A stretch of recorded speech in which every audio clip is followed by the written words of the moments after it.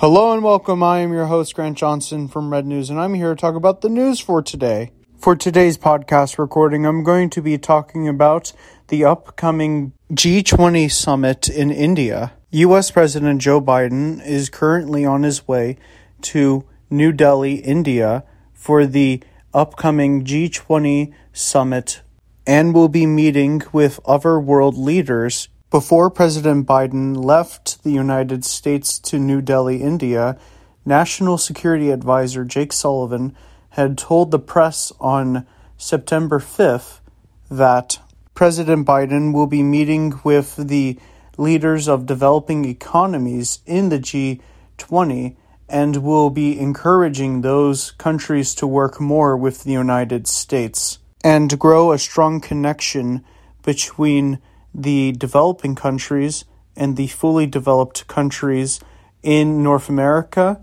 Europe, and East Asia. It's important to mention that China's President Xi Jinping will not be attending the G20 summit in New Delhi, India. Two key topics will be discussed at the G20 summit in New Delhi, India, which those two topics include economic development and, of course, climate change. The summit itself will be lasting for 2 days, and more information about what was discussed will be released to the public once the summit is over. U.S. President Joe Biden could use the lack of President Xi Jinping as an opportunity at the G20 summit to encourage those countries in the developing world to work closer with the United States and essentially tell those countries that it would be better for them to work with the United States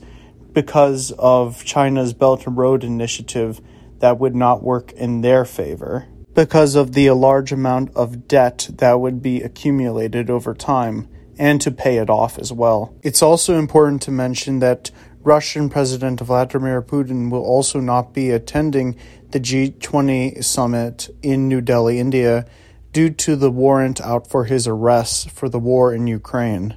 This isn't to say that China and Russia would not be involved in the G20 meeting, that there will be two representatives from the Russian Federation and the People's Republic of China that will be at the summit. That will be all for today's podcast recording, but if you didn't already, follow the Red News official podcasts on different podcast platforms, including Spotify, iHeartRadio, Apple Podcasts, and other such platforms where you can listen to the Red News official podcasts. You can also support the Red News official podcasts on Patreon as well.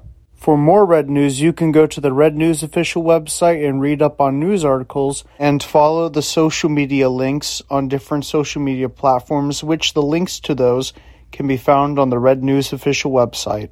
Thank you for listening to the Red News official podcast. I am your host, Grant Johnson from Red News, and I will catch you in the next one.